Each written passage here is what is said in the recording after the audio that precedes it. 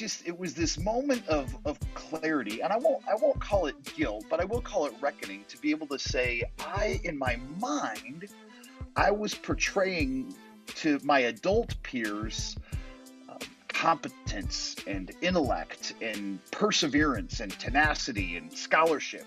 But to my daughter, who didn't care about any of those things, I was telegraphing stress, mopiness, intimidation, insecurity, and all of these other things. The only picture that she saw was a dad whose head was buried in a book, who was constantly grasping for a brass ring that she could not define and, quite frankly, didn't care about.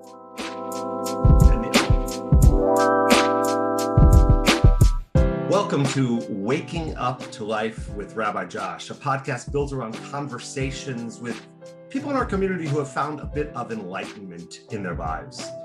While these moments we'll be speaking about today may not seem life-changing, I think that the conversation will reveal how these moments have shaped the way my guest sees the world. It's an informal conversation with insights from Jewish tradition, and it may just as well change your life. And if not, it's just 18 minutes with me. So l'chaim, to life. Today on our show, we are so excited to welcome my dear friend, Reverend Steve Norman, who is a speaker and a writer in residence at Winning at Home, which is a faith-based coaching and counseling organization out of Grand Rapids, Michigan. Steve, welcome to the show. Rabbi Josh, thank you so much for having me. It's truly a pleasure. So, Pastor or Reverend Norman, or Steve as I call him, and I have known each other for many years, from the days when he was here in the Detroit area and was one of the leadership team at a church in Troy, Michigan. And we got to know each other through our mutual work in the faith community. But today, I have the wonderful opportunity to share my friend with all of you as he helps us learn from a story that changed his life with regard to parenting his daughter. So Steve, tell us a little bit about your story. Yeah, thanks so much, Josh. You and I have had a chance to kind of watch one another parent from afar, via many a shared afternoon at the turf fields at Ultimate Soccer over there in Pontiac. And we've got Kelly and I have been married for almost 20 years. We've got 4 children. Grace is 16, Naomi is 14, Josiah is 12, and Miriam is 10. And about, 8 years ago now, I was wrapping up my doctoral studies at a graduate school out in California, and I was doing it via distance. So I was trying to figure out how to be a husband, how to be a dad, how to be a graduate student, how to be a functioning member of society, and all those plates were spinning at the same time. And for the life of me, I was just barely holding the whole thing together with chewing gum and scotch tape.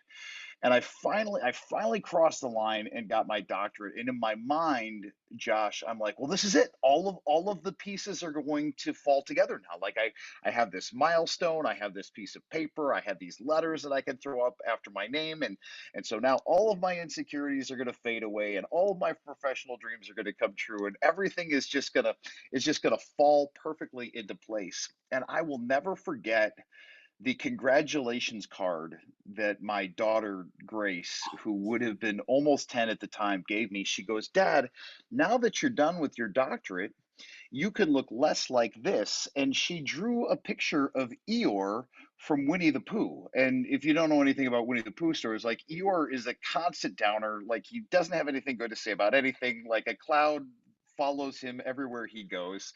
And she said, "Dad, you can be less like this." She drew a picture of Eeyore, and she goes, "And you can look more like this." And she drew a picture of Tigger, who is the counterpart, the antithesis, the guy who's like always bubbly, always bouncy, always excited about everything. And Josh, I kid you not, like, this wave of horror washed over me, because I went, "Oh no." Like, this is how my precious oldest curly-haired, wide-eyed daughter has seen me, maybe not perpetually, but at least in part for the last 5 years. And it was this moment of clarity, and I won't call it guilt, but I will call it reckoning, to be able to say, in my mind, I was portraying to my adult peers, competence and intellect and perseverance and tenacity and scholarship. But to my daughter, who didn't care about any of those things, I was telegraphing stress, mopiness, intimidation, insecurity, and all of these other things. The only picture that she saw was a dad whose head was buried in a book, who was constantly grasping for a brass ring that she could not define and, quite frankly, didn't care about. And the honesty in that moment is powerful and transformative, I assume. So what was your reaction? What happened next? Yeah, so I think that I just had to, I had to, I laughed. I cried a little bit on the inside.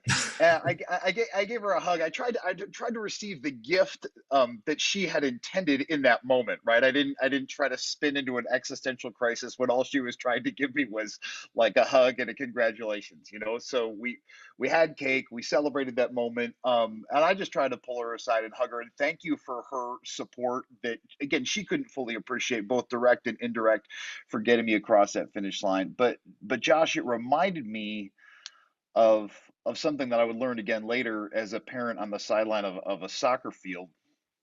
I remember telling a dad when we were being like physically threatened by a dad on the other side of the pitch, and both of us were struggling to maintain our sense of cool. And I remember telling this other father, I go, hey, whether we like it or not, we are always parenting. We are always parenting, whether we're doing it consciously or unconsciously. Like, if we think that there is any part of our life that our children, whether they are 2, 12, or 25, aren't watching, um, we're deluded. And there's so much research out there about imprinting in those earliest years of parenting. But what you're saying, in effect, is that the imprint that we leave on our children doesn't end just in those earliest months or years as we raise them.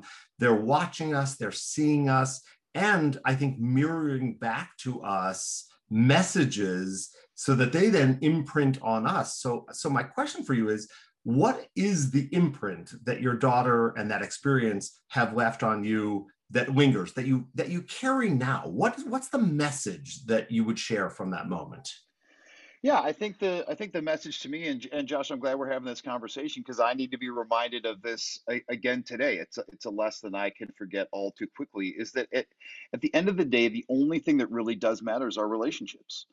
Like, all of the achievements, all of the accolades, all of the wealth, all the trinkets that we can accumulate, like at the end of the day, none of them hold a candle to the relationships, and the health of those relationships that we have, especially with our nearest and dearest circle, which is our family, but also with our peers and our friends and our fellow worshipers. And it is very easy to lose sight of that. And COVID's compounded that in some ways because we haven't had access either to the achievements or to the relationships. And it's been a good refining moment for me. It's been a good distilling season to come back to those core elements and say, yep, the relationships matter. And there's a verse, there's a quote in our tradition that says, you could, be careful of the mindset that allows you to think that you can gain the whole world and forfeit your soul.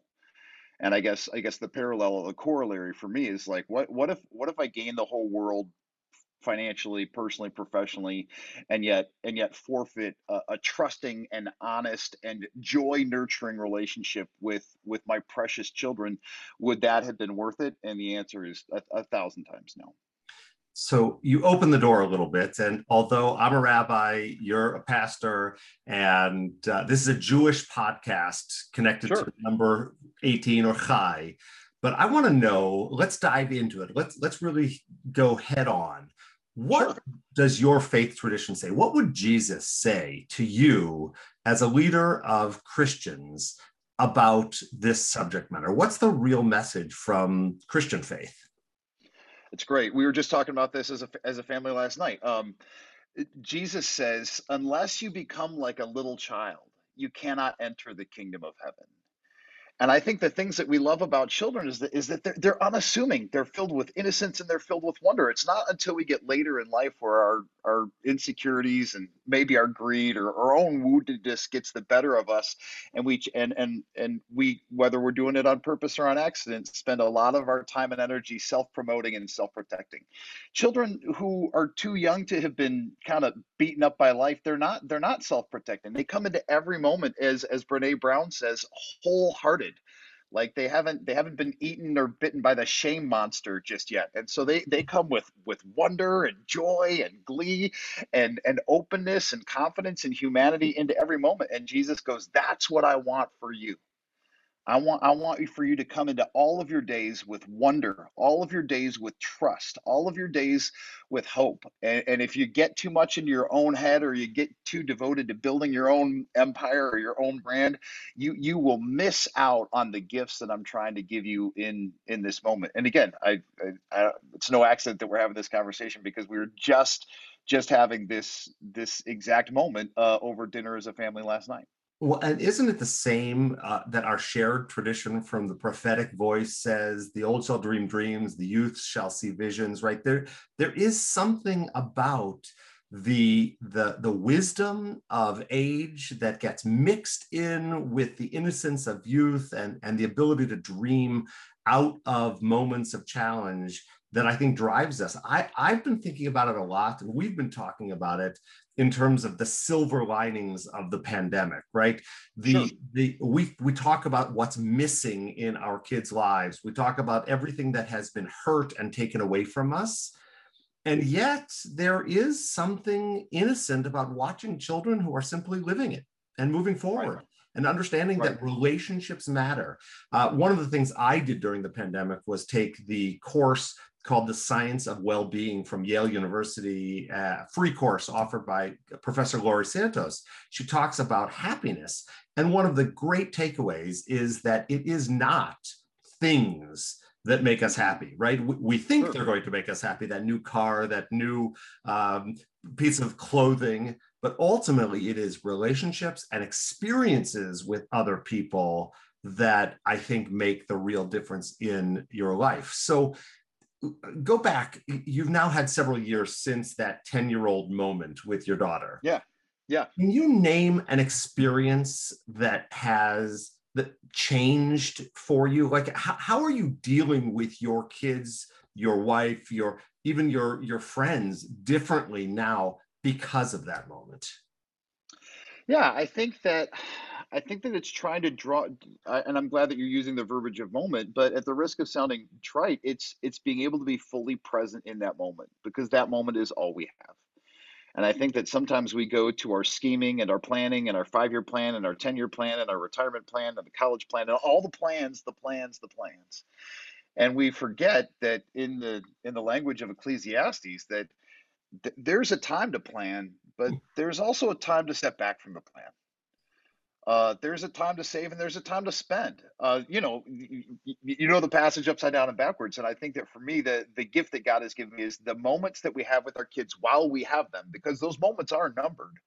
Are numbers that are moments that we should relish in and be fully present towards. I remember a, a deep friend and mentor said that one of the challenges of technology is that parents who are constantly scrolling through their phones, she said this, she goes, "Partial attention communicates partial value." Hmm. And I think that one of the things that I've learned since then is that if I'm listening to my kid with one ear, it's very easy for them to view that as listening with no ears. And I've had, probably more moments than I want to admit, where my kids have asked me a question and I've been looking at sports scores or checking emails and I didn't hear them. I'm like, "Hey, can you repeat that?" And some of them have actually gotten to the point where they're like, "No, I can't and I won't." Like I, that, the window's closed. You lost it. And I think this is the real challenge of this world of technology and what's happening next. We have to find, and you used the term reckoning earlier, we have to have Yep. a reckoning moment with how we address information. I think education has to change in the way we understand that kids have access to everything. We have access Sure. to everything in the palm of our hand. I Sure. want to return, though, for a moment to Ecclesiastes, because you mentioned that it's one of my favorite passages. And one of the pieces of that passage that has resonated with me over the last couple of months is the line that says, "There's a time for embracing others and a time for being alone." Yeah. we've experienced that aloneness, and I believe that we are creatures of connection, and that Yeah. we need to return to embracing others. And I don't mean that in an anti mask wearing way. I Sure. mean that Sure. in a spiritual reclaiming of real relationships, speaking to people, being with people, as you said, engaging head on. And even though this is wonderful to be with you by virtual reality here, I want to Sure. be in your space. I want to learn with you. I want to connect to you as a human being. There's so much more that we can see if we really connect with people head on. Yeah. And again, maybe I think that in a month or in a decade, we'll look back and say the pandemic was a gift because it stripped away all of this. It stripped away all the scaffolding. There wasn't sports events. There was to watch. There wasn't sports events to attend. There weren't sports events to play. There weren't concerts. There wasn't anything. And so we actually had to say, like, am I going to self medicate and just stream whatever, or am I going to take an internal look and say, all right, God, in some weird way, this season, and though none of us would have chosen it, is a gift. What do you want me to receive from it? What do I need to learn about you? What do I need to learn about myself? And how do I become more fully engaged with the people that you put in my sphere? Absolutely. Let me ask you, earlier in your career, you spent time engaging as a pastor in a congregational setting. Yeah. Are things different for you now that you're working in more of a coaching, speaking, writing place? Do you feel a disconnect from people because of that?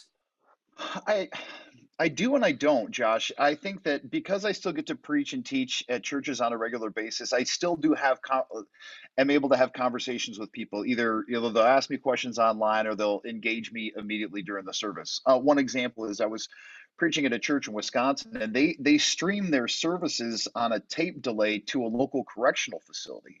Hmm. So I got a letter from an inmate who said, "Hey, I heard you speak. I've got some questions about these things." And we haven't been super regular, but we have gone back and forth a few times. In fact, I probably owe him another letter tomorrow. But in some ways, I'm getting have a freedom to go outside of the geographical limits of one particular congregation. I'm getting exposed to a lot of different people. Now I don't get to go deep with people, but I do get to go wide. And so, in some ways, I'm very grateful for the variety. I think that every time I visit a new place, I get stretched. I learn something from the fiber of that congregation, and I've been in geographic and different states and different socioeconomic environments that are always stretching for me to be able to say there are people who live in a part of the world that I don't live in and won't always understand, but it's good for me to break bread with them. It's good for me to be in their space. I feel like it's stretching my sense of humility, my appetite to learn, and then also my capacity for empathy, if that makes any sense. Absolutely. And the joke is that you are an expert if you come from the next town over. So you get to be an expert in all of these places as the stranger coming to preach on a Sunday morning. So I Hey, think a, cool. a prophet has no honor in his own land, right? That's So, exactly right. Well, I will say to you that you are always welcome on the east side of the state, and you are always welcome to be my teacher. I feel lucky to have you as one of my friends. We're drawing towards the end of our conversation here, and a question that I've been asking everybody, having nothing to do with our conversation thus far, is there something that you're reading or something you're watching on Netflix right now that has given you some insight that's changed the way you're seeing the world?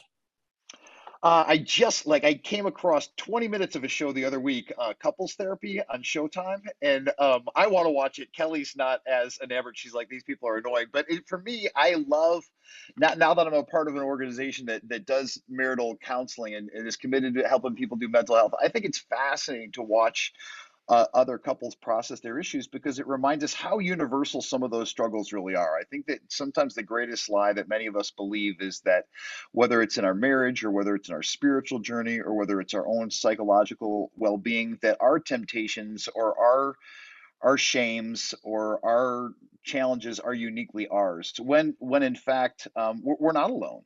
There are many other people who are on the other side of the wall or the other side of the hall or the other side of the street who are going through challenges that are very similar. That there are a few issues that are that are universal to the core of all humanity. And when we know that we're not alone, it gives us maybe courage to reveal our need and our vulnerability, and it gives us a sense of solidarity that there are other people who have walked this path.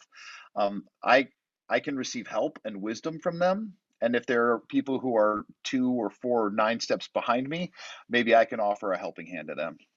Yeah, I will tell you, if you haven't watched it all, it's worth watching the entire miniseries, although Okay. it's a bit unsettling at times as you Okay. listen to these other, you feel like you're sort of in a place you're not really supposed to be listening. That's strange. I will recommend to you a book that I haven't read it yet, but I've heard also. There's a book called You Should Really Talk to Someone, also about Okay. that idea that it's okay to speak to somebody, it's okay to get some help, and know that there are powerful resources out there in the world, whether it's your pastor, your rabbi, your imam, or simply a counselor that you speak to. So I think that's a message that needs to be heard, especially in these challenging times. Well, That's I really am great. just so glad you've been with me today. So glad to offer a little bit of your insight to the world of the Jewish community, and I'm hopeful that maybe some of your community members will also see you and connect to the messaging that we're sharing. I feel lucky. I feel lucky to have you in my life. I feel lucky to be able to present this podcast with insightful moments from members of our community. So I'm looking forward to seeing all of you next time as you join us in the next episode of Waking Up to Life with Rabbi Josh. Until then, l'chaim.